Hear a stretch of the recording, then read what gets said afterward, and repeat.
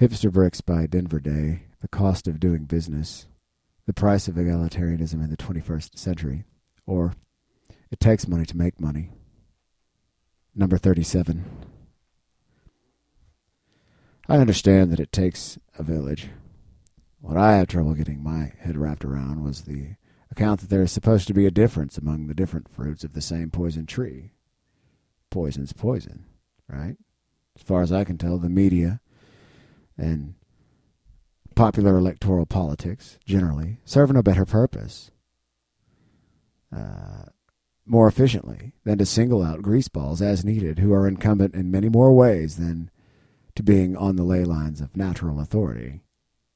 But just because I perceive such a dynamic doesn't mean that every person does. Shit. I think the House of Lords would rely on such civil action by the House of Commons, and that dereliction therewith would be considered unforgivable by certain factions of the Crown.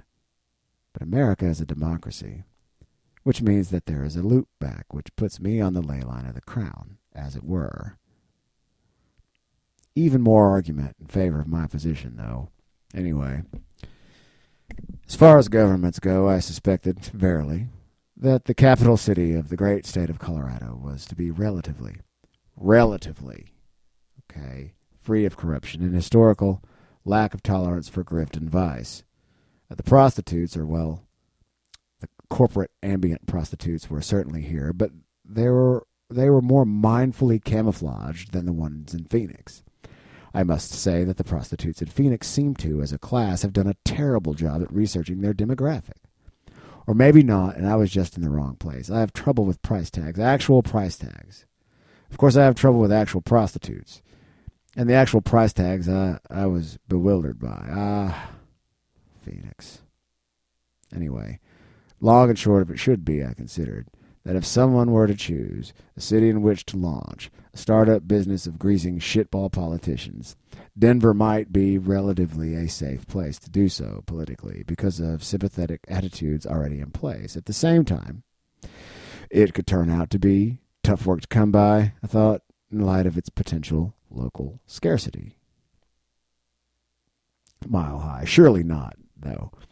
Of all the complaining that we all do regarding the salt of the earth and the unwashed horror of fallen mankind all around us, everywhere we go, inescapable for any walk of life, anywhere, surely Denver wouldn't disappoint.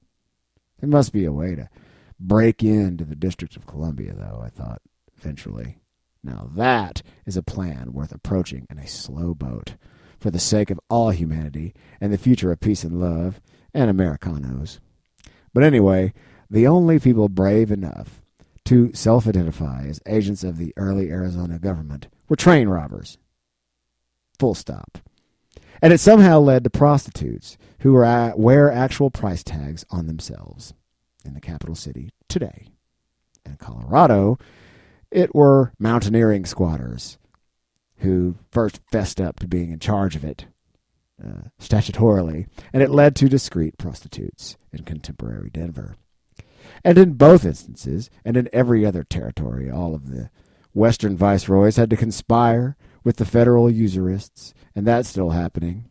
Likewise is the train robbing, but most of the trains today are carrying intellectual property, although there are a few real ones around for now.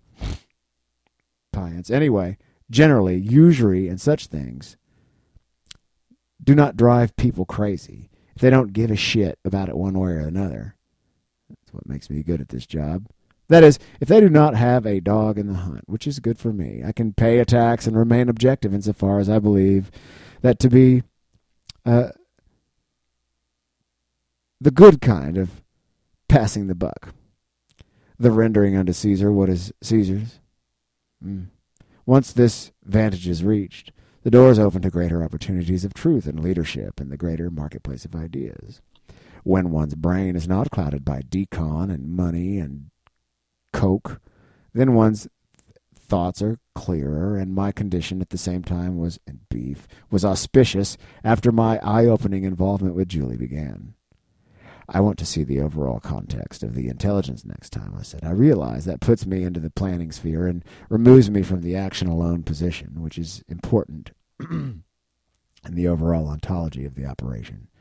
Well, that separation of powers is there to protect you, importantly enough, among other reasons, Mary Sam said, but I understand why. Just giving you the name of a public figure, without the context that surrounds it, might seem a little bit dodgy in terms of procedure, but I hear your argument. I mean, for someone who's ambitious.